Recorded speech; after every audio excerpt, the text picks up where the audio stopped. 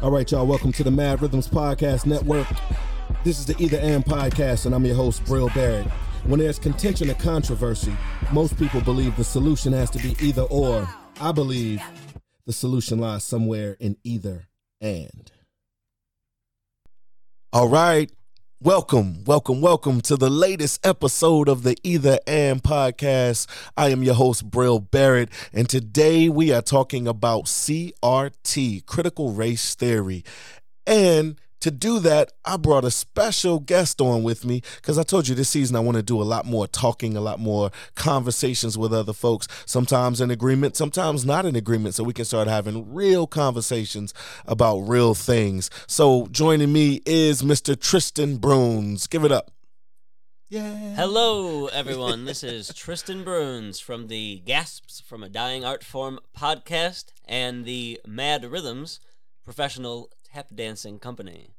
That's right. So if you don't know, me and Tristan go back like full flat tires and on a dump truck. We down like that. I messed it up back like fourth grade, kindergarten, whatever. Y'all get what I'm trying to say. This is a bad joke. This is why I tap dance and talk. Jokes ain't my thing.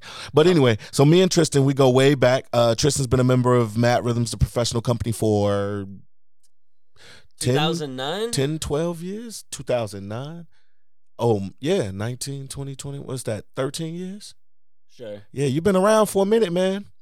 Actually this year, just to give them a shout out, the production that Mad Rhythms is creating for our big end of the year program, our Chicago Tap Summit, is going to be created, choreographed, and produced by none other than Tristan Bruns. You want to tell everybody about that just for a little bit? What's the show? What we working on? Well, the show is called What It's Like to Be Human. The plan right now is to have 3 movements, all focusing on the research that I've been doing over, that I started pre-pandemic when I had a lot of time to read. And it's focusing on different movements throughout history, in particular the antebellum and postbellum labor movements in the United States, the Haitian Revolution with, Toussaint, and the Toussaint Louverture. Louverture. And my French accent ain't no better than yours. I've seen YouTube videos with people, 3 scholars talking about it, and they all say his name different. Louverture. So it's L'Ouverture. Lavature. That's the French. So it's interesting. So you said you started doing a lot of research during the pandemic, and you're working on this show, and it's kind of the end all to a lot of that research, like putting it out there as a presentation. But let's go back a little bit. So I always tell this story about some of the earlier conversations you and I had regarding race and things like that. And you often tell it in a way that I didn't realize until you repeated it back to me. But it was somehow I was talking about apartheid in South Africa. I don't remember how we got into that conversation, why I made the statement I made, or exactly what happened. I remember. What was it? What do you remember? Because I forget exactly what we were talking about, but I made the dumb comment. I was like, well, it's got to be like the opposite in Africa, right? Like it's probably better to have dark skin, and then, I imagine it'd be, because that's Africa, yeah. That's Africa, that should be, that should make sense. We were driving in the car, going west on 290, just getting out of the city. And you couldn't really look at me, but I saw just your eyes, the pupils of your eyes just kind of moved at the corner. And just a small, lowering of your chin and a shake of your head. And you're like, man, have I got a story for you? Yeah, and so I remember sharing things with you about apartheid and what was going on in Africa. And did you say you went and looked up stuff after that? Or, how did you kind of get into that? Yeah, well, I looked up some stuff. My entrance into writing during the pandemic, when I got my job at Chicago Dance. Okay. The first thing I did was enter a writing workshop. Our subject was the Jomba Festival taking place in the KwaZulu University. Okay. KwaZulu-Natal University in Durban. Okay. In South Africa. So I was like, well, this is my chance to learn a lot. And of course, dance artists, especially during the pandemic, everyone's super emotional and touchy-feely, and they're like, this is influenced by so-and-so, this is influenced by this and that. So I'm like, well, I'll go and look up so-and-so, and I'll, someone will explain to me on YouTube about this and that. So I learned, I got like my South Africa apartheid crash course. And there's still a lot that I mean to get into when I got some time. I got a thick book. Well, it's very thin on my tablet, but it would be like thick. It would be a thick book in real life. Okay, just about African philosophy, and a lot of it's focused in South Africa. Just because we have Jim Crow apartheid, they're so late. Just the ability to record people. You write stuff in journals now, and it lives forever. We don't have to like piece stuff together and think what people are saying. So it's very interesting, depressing but interesting. Yeah, well, it's funny. So when I started thinking about wanting to do a podcast and have this at CRT as the subject matter, you were the first person I thought about to have the conversation with. And I remember sharing that with someone else, and they were like, you picked the white guy to have the conversation about CRT? And my response was, he know more stuff than most people know about a lot of stuff because he's taking a deep dive into a lot of things. So I just want to say, to give you credit for, you took a deep dive, man, and I don't know if you've come out yet, but you've been, your book reading, your amount of arming yourself educationally is more than most people would do. A lot of people would just be content in what they don't know or what their side of the opinion they think it is, and they would leave it at that, and they would fight that. I mean, take a look at any example you see in modern day conversations. A lot of people take sides, and this is a thing about CRT. You hear all these debates, and then somebody will say, well, what is it? Do you even know what it is? And that person, for that rest of the debate, can't answer what is CRT. So I'm like, that's proof positive that people are arguing stuff that they don't even quite understand or know themselves. And so you and I decided to do this. We actually, full transparency, we did one last year, but full transparency, you were so excited. You had a lot to say and a lot to share. And I ended up being a student on my own podcast, and I spent most of the time just nodding and listening to you on my podcast. So, but that just goes to show that you can learn if someone has that information and you're interested in it. So this time we're coming back. Is it a year later? No. It's almost a year later. A good amount of time. Well, some time has passed, and there's a lot more stuff happening. We've watched people get elected off of CRT. We've seen debates on TV. We've seen research, like all kind of stuff has come out about it. And I think it's even more a thing now, because at first it was just the thing that everybody on one side argued against and everybody on the other side argued for. But I think now intelligence is starting to wane into the conversation where people are actually pulling it apart, analyzing it, discussing it, and having discussions based on that aspect, which is what I think we'd like to do. So, but I don't know. What do you think about it? Like, in terms of having this conversation, what makes you want to have the conversation? Let's go there.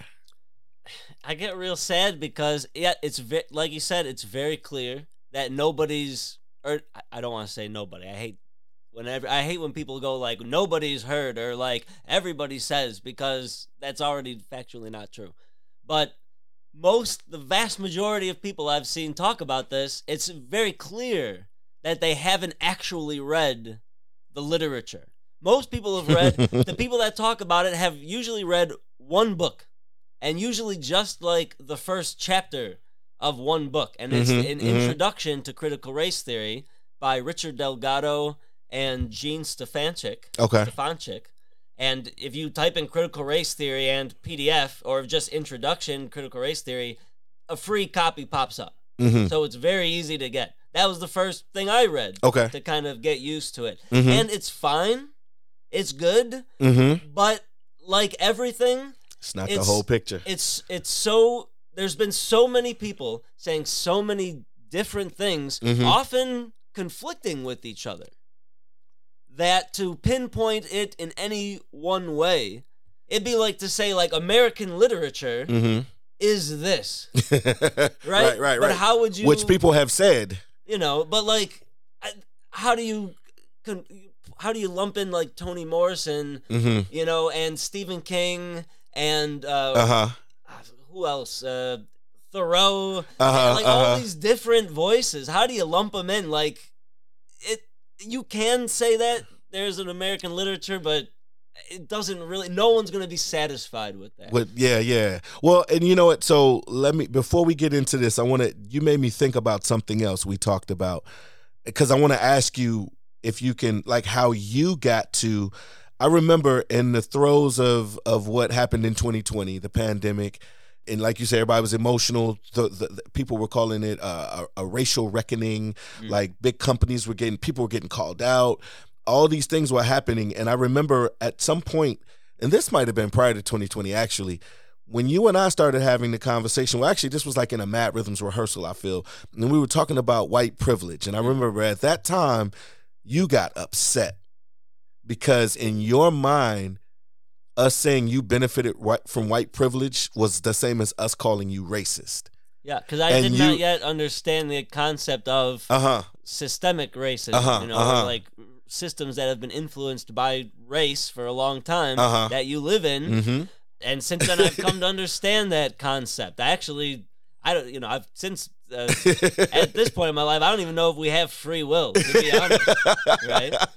Or maybe we do because we have no choice but to have it, right? But I just point out those two things as we talk, and people listen to you and they listen to you, especially if they're new to you because they're just hearing you on my podcast. I just love the journey from not understanding about apartheid to not understanding what systemic racism or systematic, however you like to say it, racism is, and then moving to where you are now with such a deep understanding and prolific looking to whatever we're talking about, in this case is CRT, like that you've taken the journey and you've educated yourself through not only conversations with black folks, like sometimes people don't have black friends, don't know black people, and don't talk to black people, but they have all these assumptions and they have all of these things that they think about in terms of black people.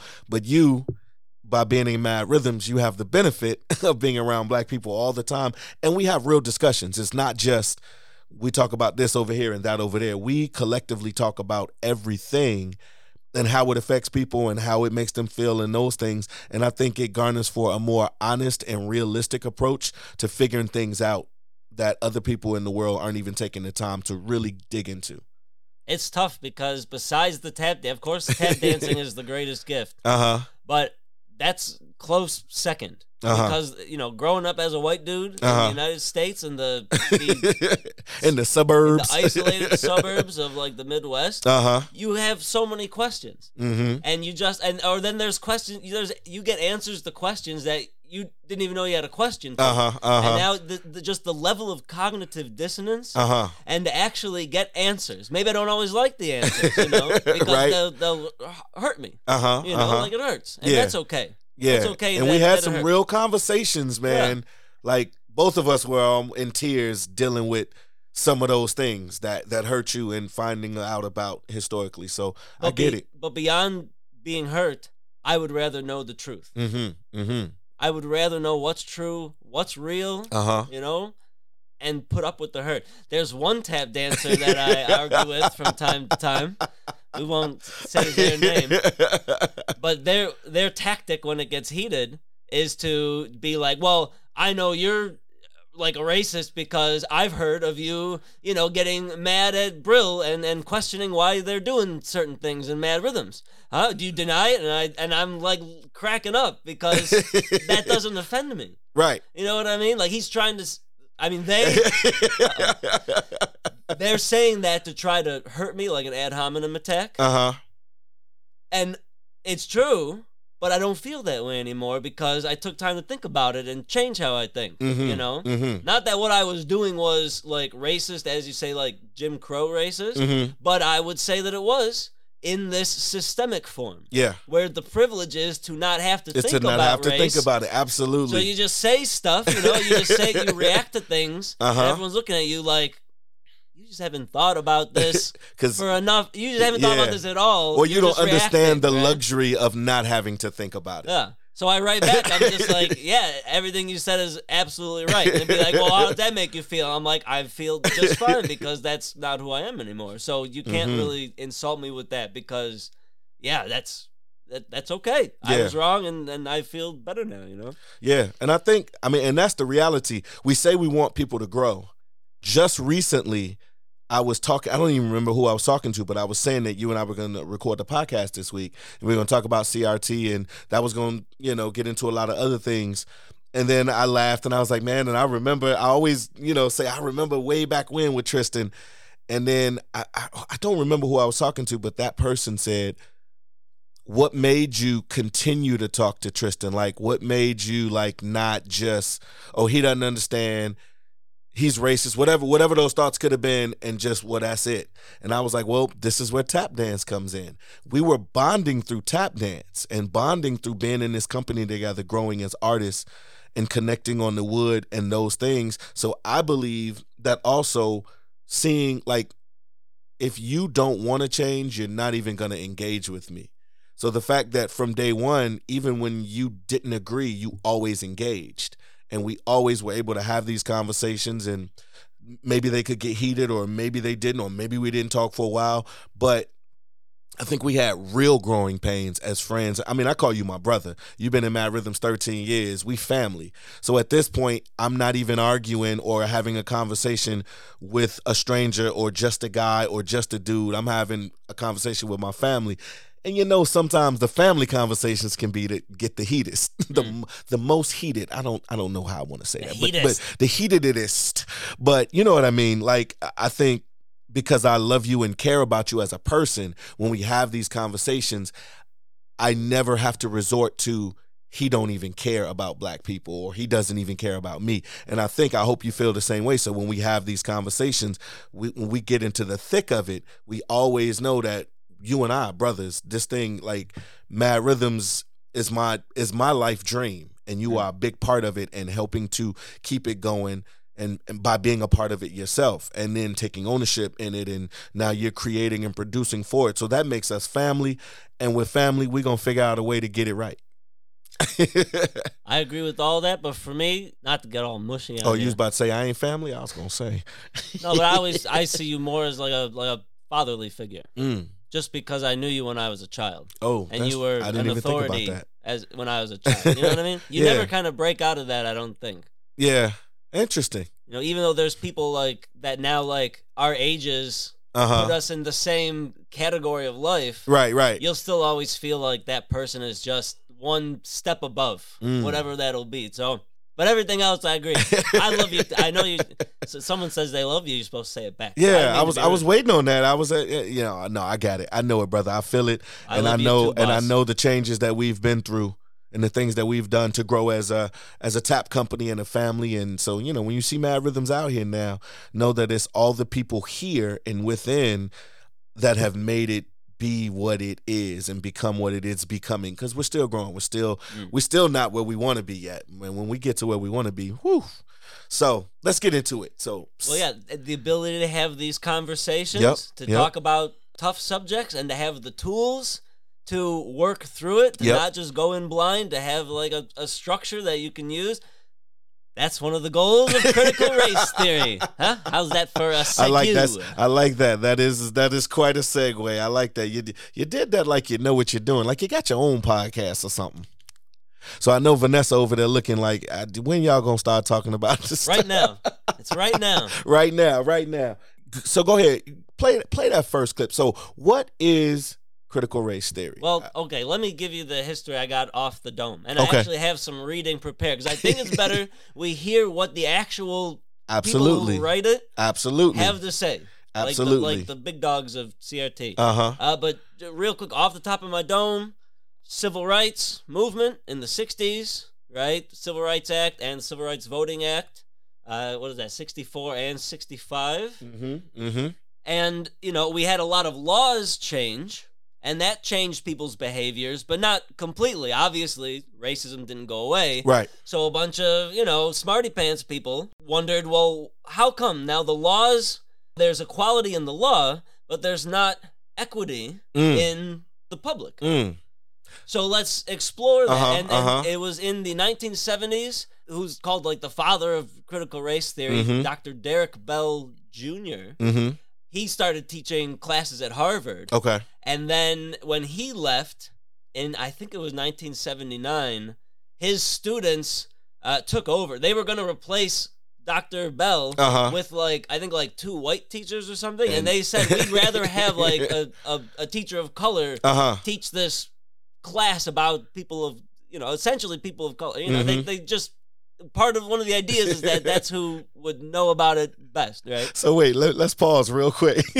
So I love the fact that even in a class where he was teaching critical race theory, when he left, they were gonna replace him with 2 white guys. Yeah, they needed 2. 2 white guys, and the students were like, "Yeah, no, that's kind of y'all must ain't been in the class that we've been in." Exactly. So I love that. I love that. Knowing that their first impression was, let's replace him with these 2 white guys. And that the students was like, no.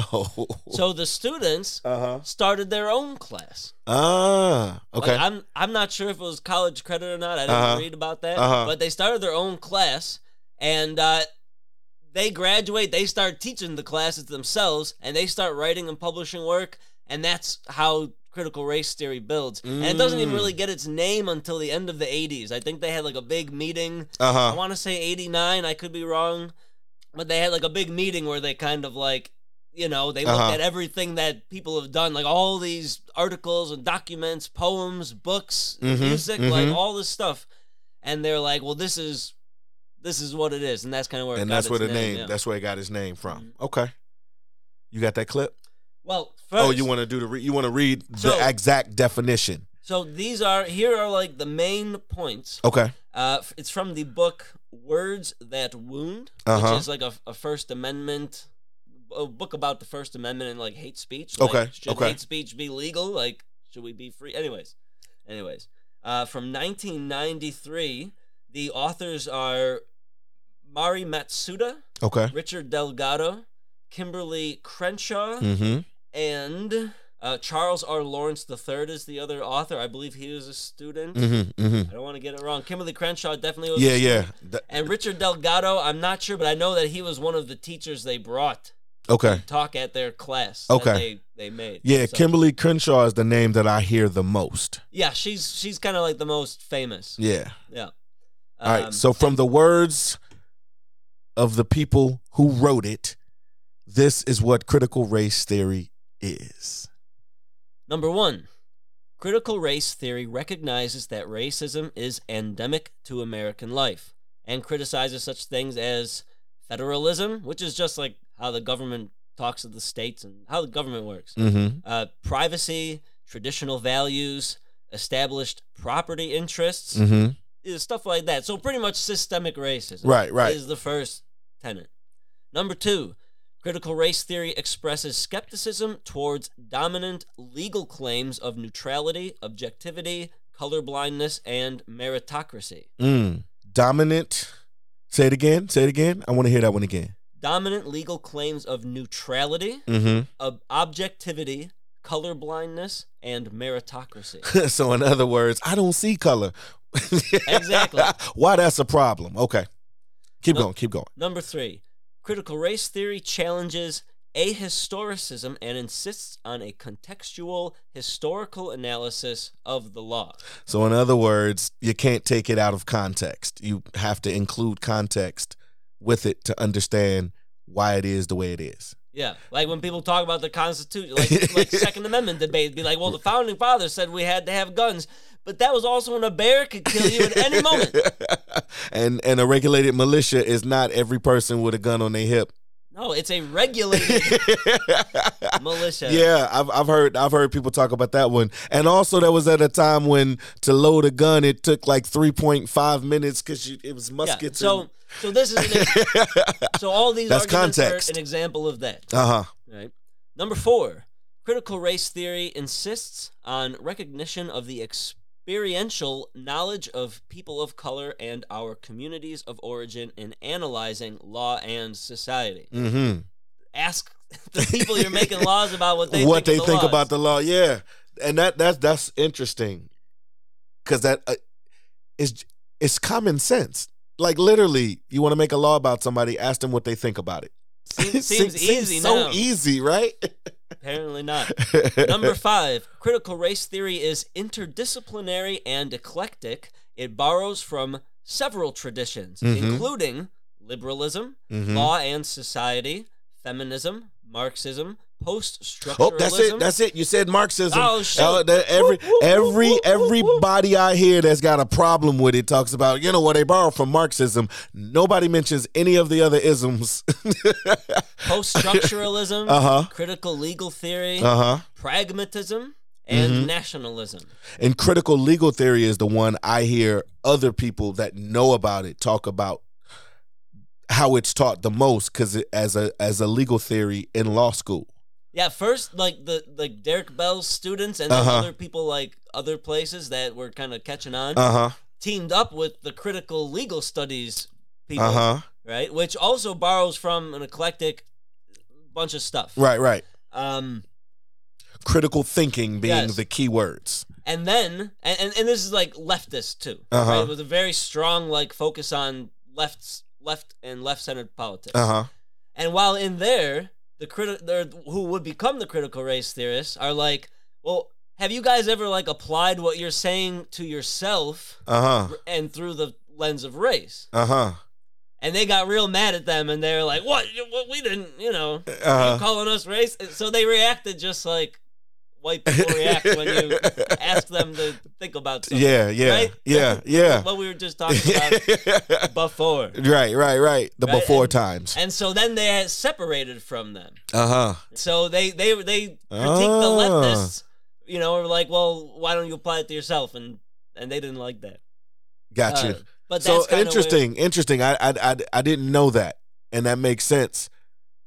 Yeah, that they separated because they literally were asking them to apply it to yourself. Which is funny because the more you read about this, you find a lot of talking points that people on the right side of politics could use. Because they're always comparing them to this other group.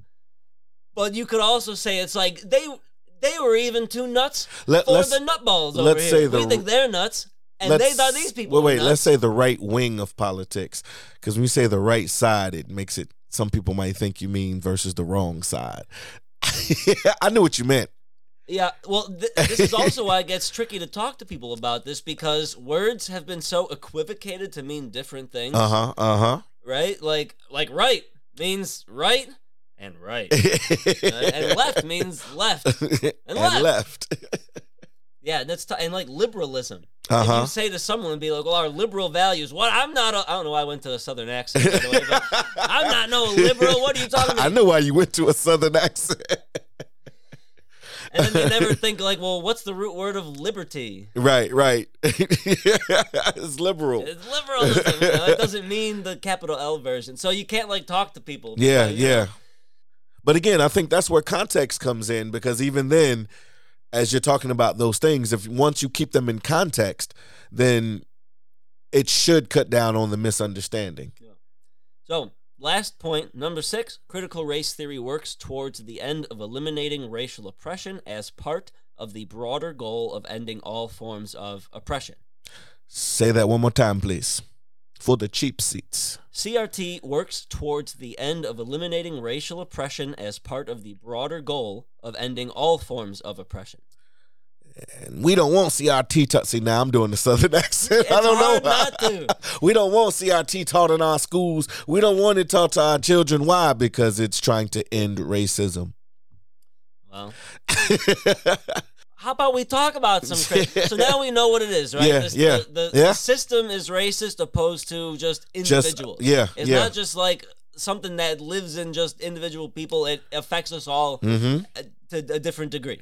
Well, it's also, to me, it sounds like there's policy over, what's the word I'm looking for? There's policy, and then there's, I can't think of the other word now, the behavior that's accepted. Culture, policy and culture, policy over culture. Sometimes you can change policy, but if all the culture doesn't change with it, sometimes it doesn't matter. So it sounds like critical race theory is a way to look at examining why we have to change culture as well. the fancy legal words they use is like it's de jure on the books and de facto in the streets. Right? De jure is what the law says. De facto is how what people actually what actually happens. Yep. Right? And that's what I was just reading Dr. King's Where Do We Go From Here? I believe 1968. And he talks about enforceable laws and unenforceable laws. Like you can make a deadbeat dad pay money to support his family, but you can't make him love them. Love his yeah, that's true. That's very true. But why doesn't he love? You know what I mean? Like there's something wrong. If they didn't do anything to the person, there's something influencing them. Yeah, yeah. But you can't make a law that tells people to love people. Right. But why shouldn't people love? Like, yeah, that it seems to make sense what we should do, but why don't we? And right? Then I think a further exaggeration of that is now people say things like, well, changing the law isn't going to make much of a difference. And I'm like, well, it's a start. If your answer is to do nothing, and I mean, I hear that now, of course, about gun laws because we keep having these mass shootings. But even in stuff like, especially like with police violence, because that's in the news a lot, because, well, they keep beating people up and killing people. And somebody will say, well, you know, they should change this law and change that law. And it's like, and then somebody will say, well, changing the laws isn't going to change the culture. And I'm like, yeah, but it's a start. It does and it doesn't. Yeah. But the part that does is still good. Yeah. I mean, if it can influence the culture, for starters. It does. Yeah. It does. So, to recap, critical race theory talks that racism is systemic and not just individuals. Weary of legal neutrality and objectivity and colorblindness and meritocracy. Insists on a contextual, historical analysis of the law.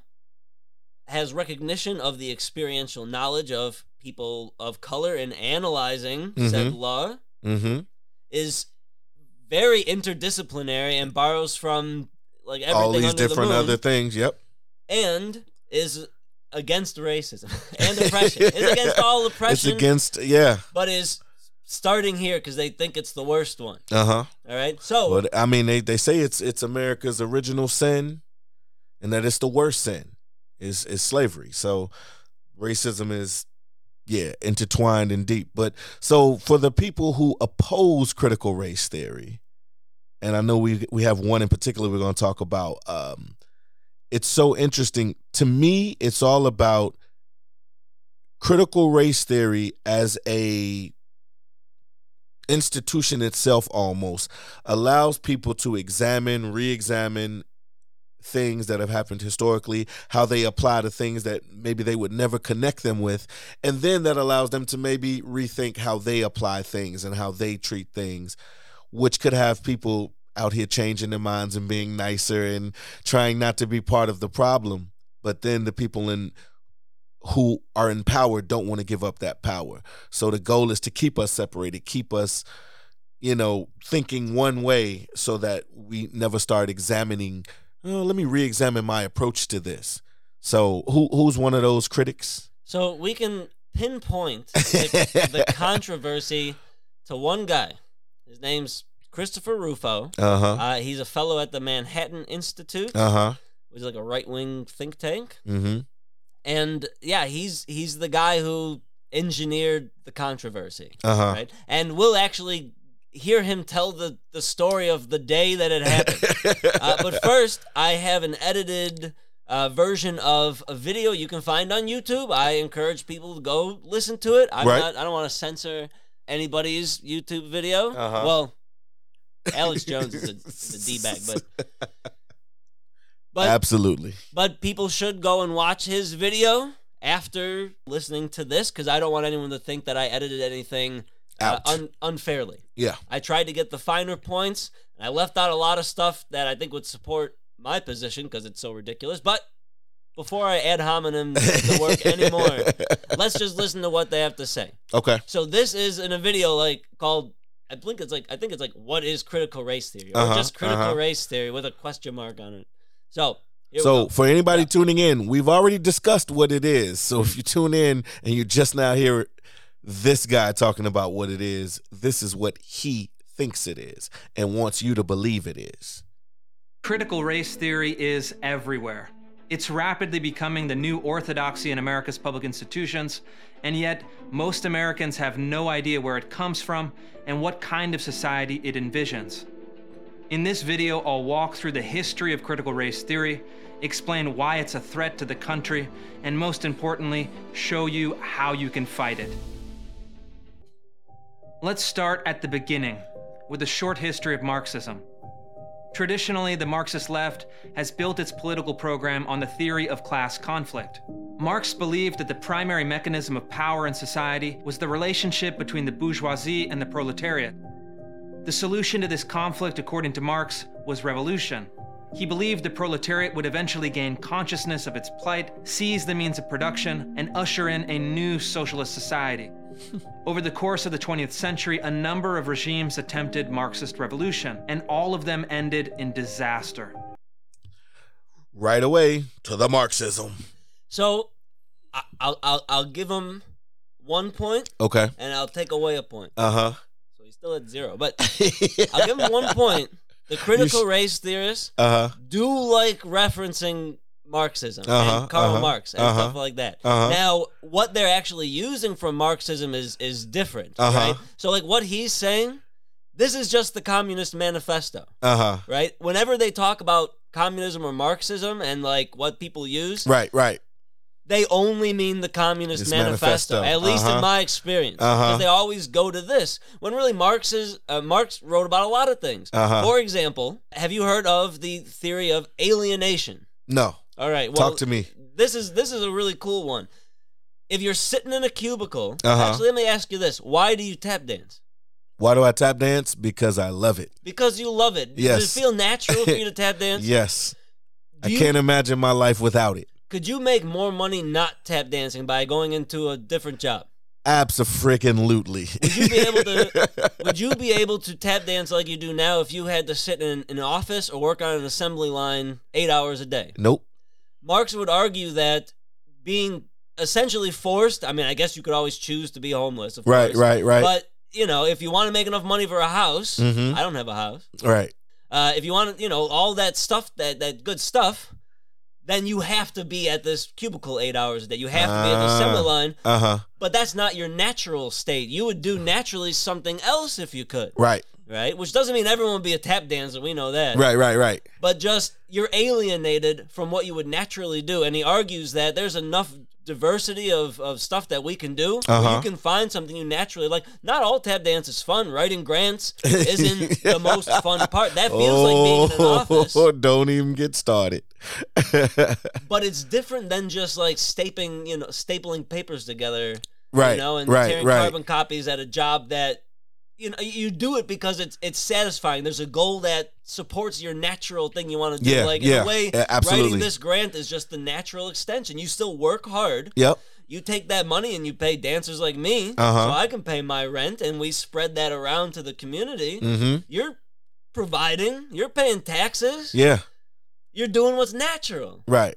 Marx would argue that that's one aspect of communism, or socialism rather, that we would benefit from because we're technologically advanced enough now where we can make enough food, we could do enough everything. Right. That you could work very little and then do what you want to do, what comes natural to you, which, just like your tap dancing, doesn't mean you sit and watch TV all day. Right. For some people it might be. But he argues that for most people, if you have this luxury time, you will do like what we do. Yeah. And take our natural passion for something and find a way to make that useful to society. Find a way to make a living from doing something you love. But you never hear about the concept of alienation, which is a big part of Marxism. Interesting. But you never hear about that. You hear about the proletariat rising against the bourgeoisie. Yep. That's the only thing I've ever heard of Marxism. But because they do talk a lot about Marxism, I think sometimes just to they'll slip it in, for example, of a free speech thing, Marxism. And they'll be like, well, you could have picked something else that you won't Yeah. You feel like maybe it's kind of a dig at folks. Right. It's sexy to bring up Marx because people get mad at it. Yeah. I think I can't read their minds, but that's how it feels. It's one of those buttons. Well, I know when I'm at a bar and there's some dude who's like too patriotic, I'll just be like, well, wouldn't you like to own the value of your own labor power? Wouldn't that be nice? Yeah, that'd be nice, all right. It's Southern again. Yes, that'd be nice. All right. I'll be like, ha, you're a Marxist. Look, when this podcast blows up in the South, we're going to have some people coming for us. We keep doing Southern accents every time we talk about the ignorant folks. We got to stop that. There are some logical, good people in the South. I just want to say that. Well, it's a product of our being, conditioned to only see Southern, this is poor, true. White people on TV. This is true. Presented as ignoramuses. Right? This is part of the conditioning. Yep, This is some of the CRT scholars argue in favor of like the poor white people in the Appalachians. Because they're like, ignore them to your detriment. Because there's a lot of these people out there. And we're all talking about equality here, but no one ever talks about like the poor white people in like these Appalachian regions. Yeah. Right? And if one day a politician's going to go in there and just promise them a better life and give them some stuff. And get all that support. Just like the Irish, pre-Civil War and post-Civil War, you trade them, now you're white and we care about you. That's why I like, I don't know if you've read, while you pulling up that next thing, I don't know if you've read or heard about Reverend William Barber. He talks about the Poor People's Movement. And he bases it on King and his whole thing. Like there's that famous scene where he's in the jail and he tells there's some exchange between Martin Luther King, Reverend Doctor, because there's a whole thing about why they stopped calling him Reverend or Doctor. Reverend Dr. Martin Luther King is talking to one of the jail workers and he's laughing at him saying, why you out here doing this? And he's like, how much do you make? You should be out here with me.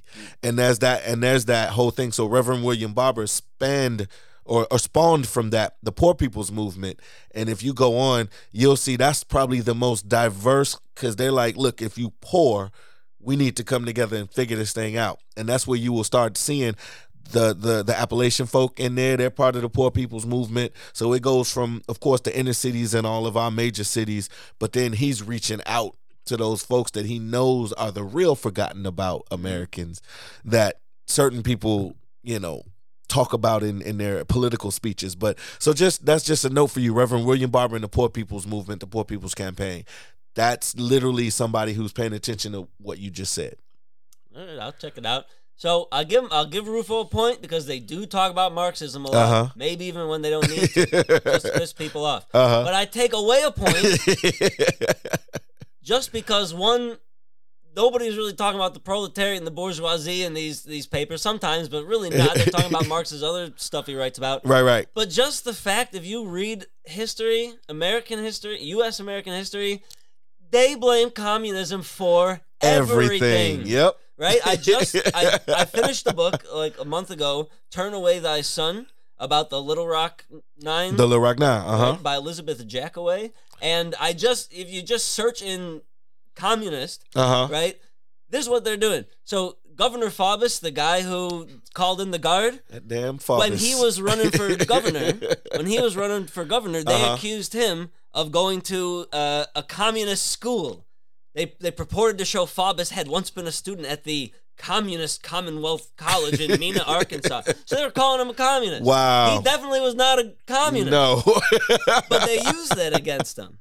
Well, it's funny that while you're looking for that next thing, I can always edit some of this. Yeah, and I can always chime in too, because it just makes me think it's always the boogeyman. Marxism is the boogeyman. Communism is the boogeyman. Like it's always a way to shift the blame from good old American white systemic oppression. Okay, I can go through these. No, you're right. Okay, I'll go through these quickly. One guy accuses, I'm just reading off how many times they use the word communist here. This guy accuses, he's sure that there's a vast communist conspiracy to undermine Southern institutions, especially segregation. This guy, Jim Johnson, who was running against Faubus, made frequent allusion to the threat of communist subversion. The chairman of the Senate Internal Security Subcommittee developed an obsession with the communist menace as a source of the movement for desegregation.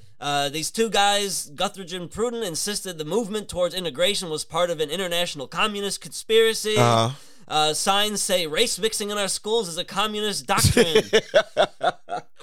proponents of black civil rights were a part of the communist apparatus. I mean, you just go on and on and on, and it's just white politicians accusing each other of being communists, and none of them were communists. Yeah.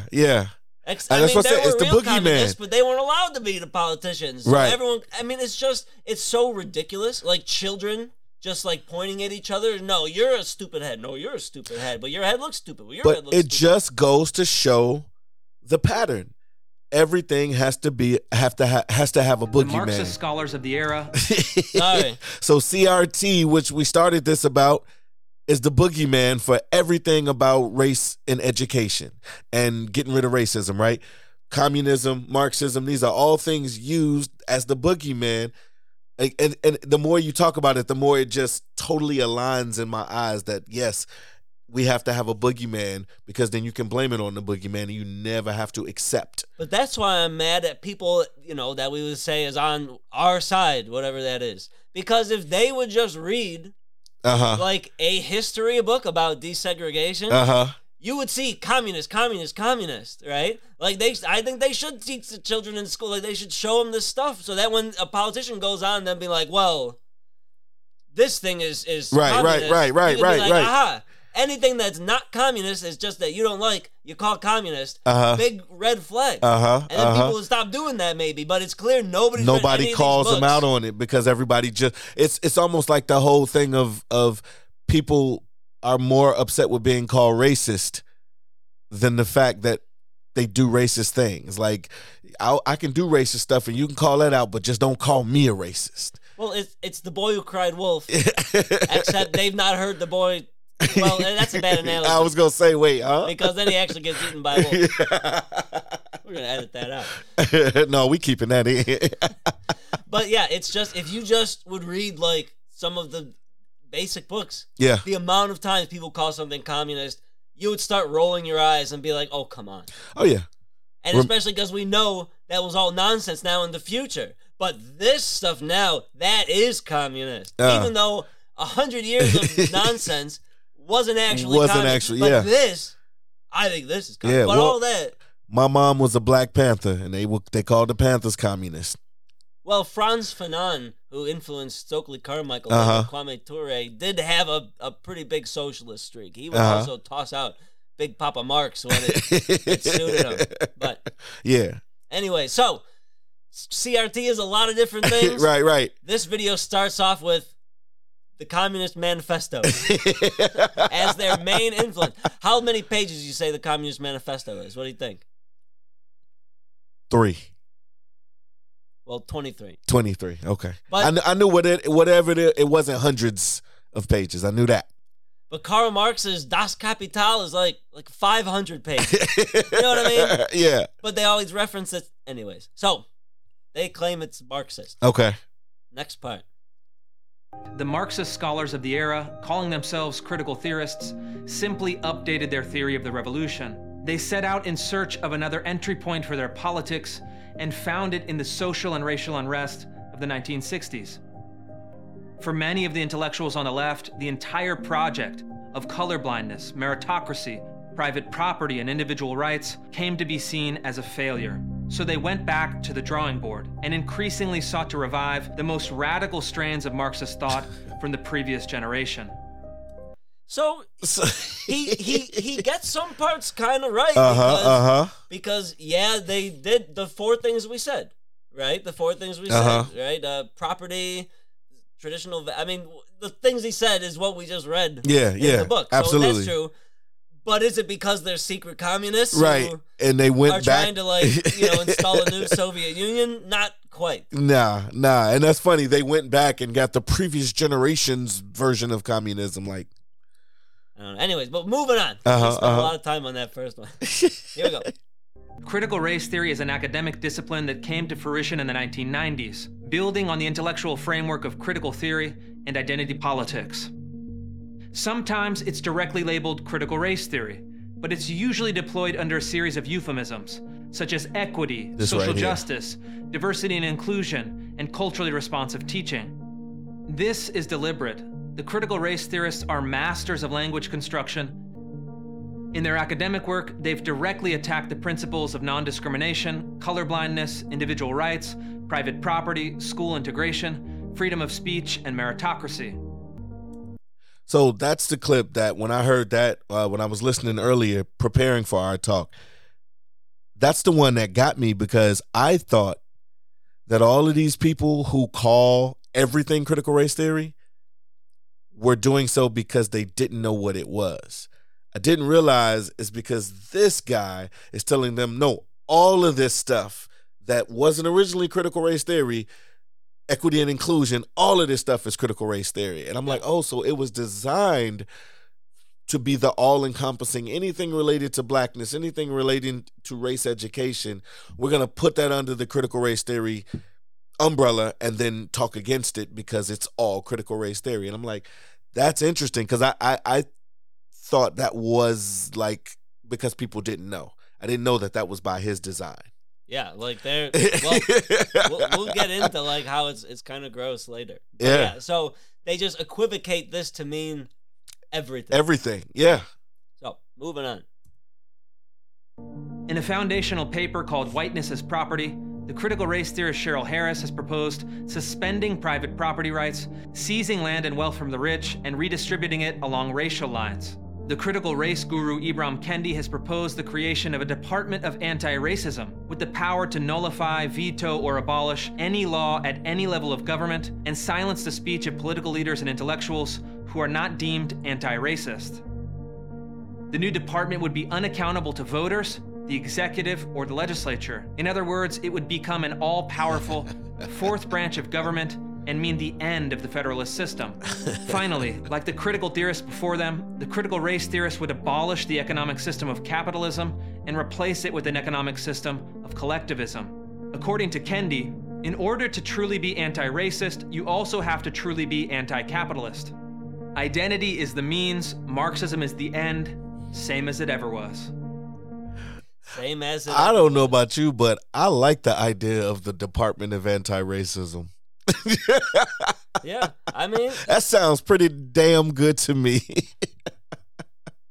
Yeah, so a lot of that is true, but you'll hear them bring out the same people over and over again. It gets kind of annoying to hear them misconstrue what they want. Kendi, he writes more acerbically. Like, he does write to kind of... It feels like outrage sometimes, but then you got to read what comes before and after, because it'll, it's just being like, if someone was like, well, this guy says, white people are the problem. Mm-hmm. But they don't tell you that right after. The person goes, and they can also be the solution. You know what I mean? Like, yeah, you could be offended if they say you're the problem. But it's not as offensive when you just read like, but also it's up to you. Right. Save the day. You got some ability to help. Right. So he's not saying anything not true there. But he's not giving you a whole picture. Same with Cheryl Harris. They like to be, how can white people be property? You saying we're property? It's like, no, it's because one, black people used to be literal property. Treated as. And then as soon as black people were not property, they changed that property right into property rights. Right. Redlining, not giving the GIs the money from the GI Bill, yep. All of that stuff that we know a lot about now. Yeah. Redistricting. Yep. So she argues in the paper, I haven't read it in a while, but she argues to like take some like public land or to take some private land, which of course not going to be popular with the people that own private land, right. But and put that towards housing, open space, just to make those spaces that can benefit people of color. Pretty much, it's her version of reparations and via property. Because I've heard so many different versions of it. But what I was gonna say about that clip in particular is, I said, I don't know about you, but I don't mind the Department of Anti-Racism. But you can hear it in his voice, and it'll become the all-encompassing power, and it'll take the place of. And I'm like, and it's Marxist, and that was at the very end. But all the stuff he said before, I was like, see, and this is where you go on that tirade to assume that anything that fights the power takes the power. Like, I don't know. It's very interesting. And the it's ominous Marxist. music. And the ominous music. The music underneath is killing me. I'm just the whole time. Every time you play a clip, I'm like, dude, stop with the sad piano. Philip Glass, why would you make music for this? Why would you lend your 2 piano notes to this stuff? Anyways, moving on. All right. Critical race theory is quickly becoming the default ideology of our public institutions. I wish. It's spread from the universities to government agencies, public school systems, teacher training programs, and even corporate HR departments.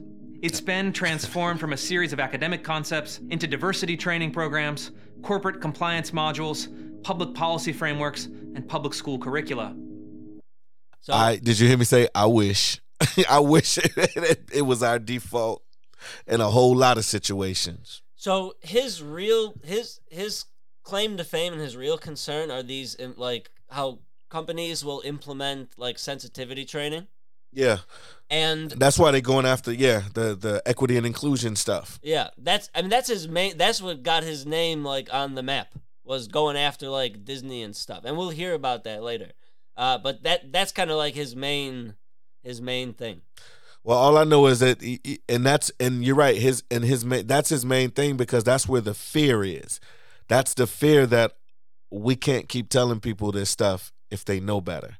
So we got to keep them from knowing better. And what gives him ammunition is because, and this is, if you had to find a silver lining out of this, of these people that are against CRT, it would be that at least it is like a check that would balance things. So what he does is he scours the globe for just people who do the sensitivity training, perhaps poorly.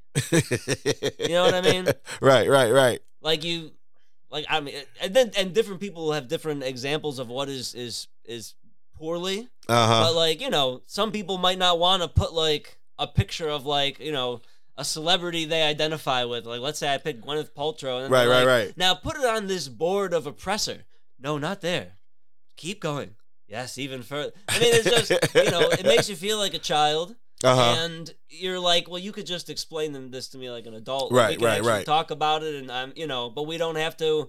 That's the critique they make. And as if that's the norm. Yeah, and sometimes people do it poorly. Yeah. You know, you figure if every company is doing this, every company of a certain size, how many companies is that? Thousands? And he finds the 5 or 6 that just picked, like, the person was having a bad day. I don't know what the deal was. Right. So that's a valid critique. And perhaps people shouldn't do it that way if there's enough, you know, if there can be a better way. There can be a better way to do it, absolutely. So that might be something that's good. That he does find these things with a magnifying glass. That really helps us refine the process. Yeah, because we know what his end game is, or his end goal. Yeah. Anyway, moving on. In the previous century, state institutions were presented as neutral, technocratic, and oriented towards broadly held perceptions of the public good. This is no longer the case. Our institutions are being radicalized by critical race theory, and the levers of state power are being turned against the American people, with no sign of slowing down. So he mentions the neutrality there. Yeah, he keeps mentioning the neutrality. And he's like, these places used to be neutral, but thanks to critical race theorists calling them not neutral, now they're not. Yeah, there's something. I mean, or because we did sensitivity training, now they're no longer neutral. They turn racist because people keep talking about race all the time. You know what I mean? But he doesn't quite tell you how. Like, right. What do you mean? How does this happen? And we know that they weren't neutral, right? We knew that they weren't. I mean, like the banking stuff in the right. We knew it wasn't neutral. It's just that if you don't call it out in particular, then it's neutral. Until you do, then it's not. Anyways, here's the problem. Thus far, Americans of good faith have been unable to resist critical race theories blitzed through our institutions. There are 4 main reasons for this. First, most Americans have developed an acute fear of speaking about sensitive social and political issues, especially race. Second, the critical race theorists have constructed their argument like a mousetrap. They claim that any disagreement with their program is simply evidence of the dissenters' white fragility, unconscious bias, or internalized white supremacy. They project this idea of false consciousness on all of their opponents. They transform principled disagreement into evidence of guilt.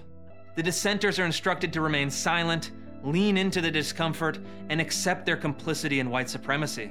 Thus, the mousetrap is shut and the program continues without interruption. Third, many liberals, moderates, and conservatives have failed to separate critical race theory's premise from its conclusion. The premise of critical race theory is quite simple. America has a history of slavery, racism, and injustice, and we should examine the relationship between racism, power, and society. This is undoubtedly true. Nobody taking an honest look at American history could deny it. But the critical race theorist's conclusion that the American regime is irredeemably racist and must be overthrown through moral, political, and economic revolution is false. But the critical race theorists use their premise as a bludgeon, bullying people into accepting their conclusions. This is dishonest and manipulative. It's entirely logical and moral to accept the premise that the United States has a history of racial injustice, and even that residual racism is still a pernicious force in American society, but reject the critical race theorist political program, which, as we've seen, is little more than repackaged 1960s-style Marxism. Finally, the writers and activists who've had the courage to speak out against critical race theory have often fought on purely theoretical terms, pointing out critical race theory's flawed logic, internal contradictions, and bad history. These are all worthy criticisms, but they move the debate into the realm of the academic and the abstract, which is friendly terrain for the critical race theorists and absolves them from grappling with the practical and tangible consequences of their philosophy. We shouldn't challenge the critical race theorists to debate the finer points of Marx and Marcuse. We must confront them with the reality that they're creating. Wow. Well, he gives some ground. But that's what what I've come to learn about all of this stuff when I'm in these talks and these conversations is that it's always, there's like this tiny grain of truth. Yeah. And then because of that truth, this must be the end result. It's called the slippery slope. There it is. And it's like, but no, it doesn't have to be. I just can't help but shake my head through that whole thing, man. But I'm glad to have heard how he defines it, because now I understand more why the people who are against it are. Some of them. Some people are just straight up, like I said in the beginning, they don't even know what it really is. They're just told that you should be against it if you agree with this side. But there's some people that I'm sure follow these arguments to the T and then decide, well, then I don't want that. In my opinion, it's the same people that were holding signs that said desegregation is communism. Yeah. That's true. That's true. The same type of person. They're probably very intelligent, kind people, But otherwise, somebody convinced them. Someone convinced them. With 2 piano notes. Right? A smart person can argue a stupid thing very effectively. Yeah. You know what I mean? Anyways, so then he tells us how we're going to fight it. So this is the task. It's the happy music. To defeat the ideology of critical race theory and reassert the American ideals of freedom and equality. There are 4 ways we can accomplish this: public policy, civil rights lawsuits, grassroots mobilization, and winning the public debate. First, we can and must fight critical race theory in the domain of public policy. Last year, my reporting led President Trump to issue an executive order banning critical race theory-based training programs from the federal government. President Biden rescinded this order on his first day in office, but it provided a model for red state governors and legislators who want to protect their citizens from race essentialism, collective guilt, and neo-segregation. Second, we must fight against critical race theory in the courts. To do this, I've launched a new legal coalition to stop public institutions from conducting programs that stereotype, scapegoat, or demean people on the basis of race. Our argument is that critical race theory is not only intellectually and morally bankrupt, but in practice violates existing law. It violates the First Amendment, which protects citizens from compelled speech, the 14th Amendment, which provides equal protection under the law, and the Civil Rights Act of 1964, which prohibits public institutions from discriminating on the basis of race. Eventually, one of our cases will reach the Supreme Court, and we'll win. Third, there's a bipartisan and multiracial coalition that's emerging to fight critical race theory at the grassroots level. Parents have begun fighting against racially divisive curricula in schools, and employees have begun speaking out against Orwellian practices in the workplace. Finally, we must develop a new moral language on these issues and appeal to higher principles than our opponents. We must promote the true story of America, a story that is honest about injustices in our history, but places them in the context of our nation's highest ideals and the progress we've made towards realizing them. What does that mean in the context of our... We're going to look at history through the context of our ideals. Of our... What does that mean? Yeah, that's what I'm... When he said that, I'm like, wait, what? Right? So he's asking us... So one thing that the critical race theorists they say in the book that I was reading, they're against like a trans-historical telling of history, where you look at history as if like things are true throughout time. That things are axiomatic opposed to anachronistic at different points. The critical race theorists want to look at how something was then, how it was after, how it is now, how it's going to be. You know, these are all different things. Right. Rufo is telling us, let's look at our history, but through our axiomatic ideals. So as the way it always, the way it is now, the way we think of it now, let's look at it. I mean, I don't know. It doesn't make any sense. It doesn't. I'm still trying to formulate it into through the context of like your ideals. I don't understand. This is an appeal to emotion in my... He's saying very nice words. But what do they mean? When you got to ask, what do words mean? Then you know. So in conclusion, to wrap up this one. The stakes of this fight are incredibly high. It's not an exaggeration to say that a governing regime based on critical race theory would mean the end of freedom and equality in America. According to their own policy prescriptions, the critical race theorists would limit or abolish the right to private property, freedom of speech, equal protection under the law, non-discrimination, free enterprise, and the federalist system of government. In its place, they would create a new regime of group-based rights, race-based redistribution of wealth, omnipotent bureaucratic authority, and active racial discrimination. It's not a program of reform. It's a program of revolution that rejects the founding principles and would overturn the premise of the Constitution.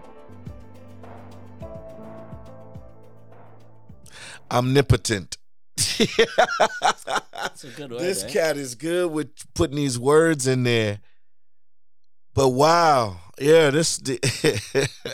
Right, so we go from go ahead. I'm just So we go from one person saying, well, you know, like black people used to be property, and then when they weren't property anymore, white people got more property somehow. Is there a connection there to they're gonna abolish all private property? They're gonna take your home, they're gonna take your dog. Right.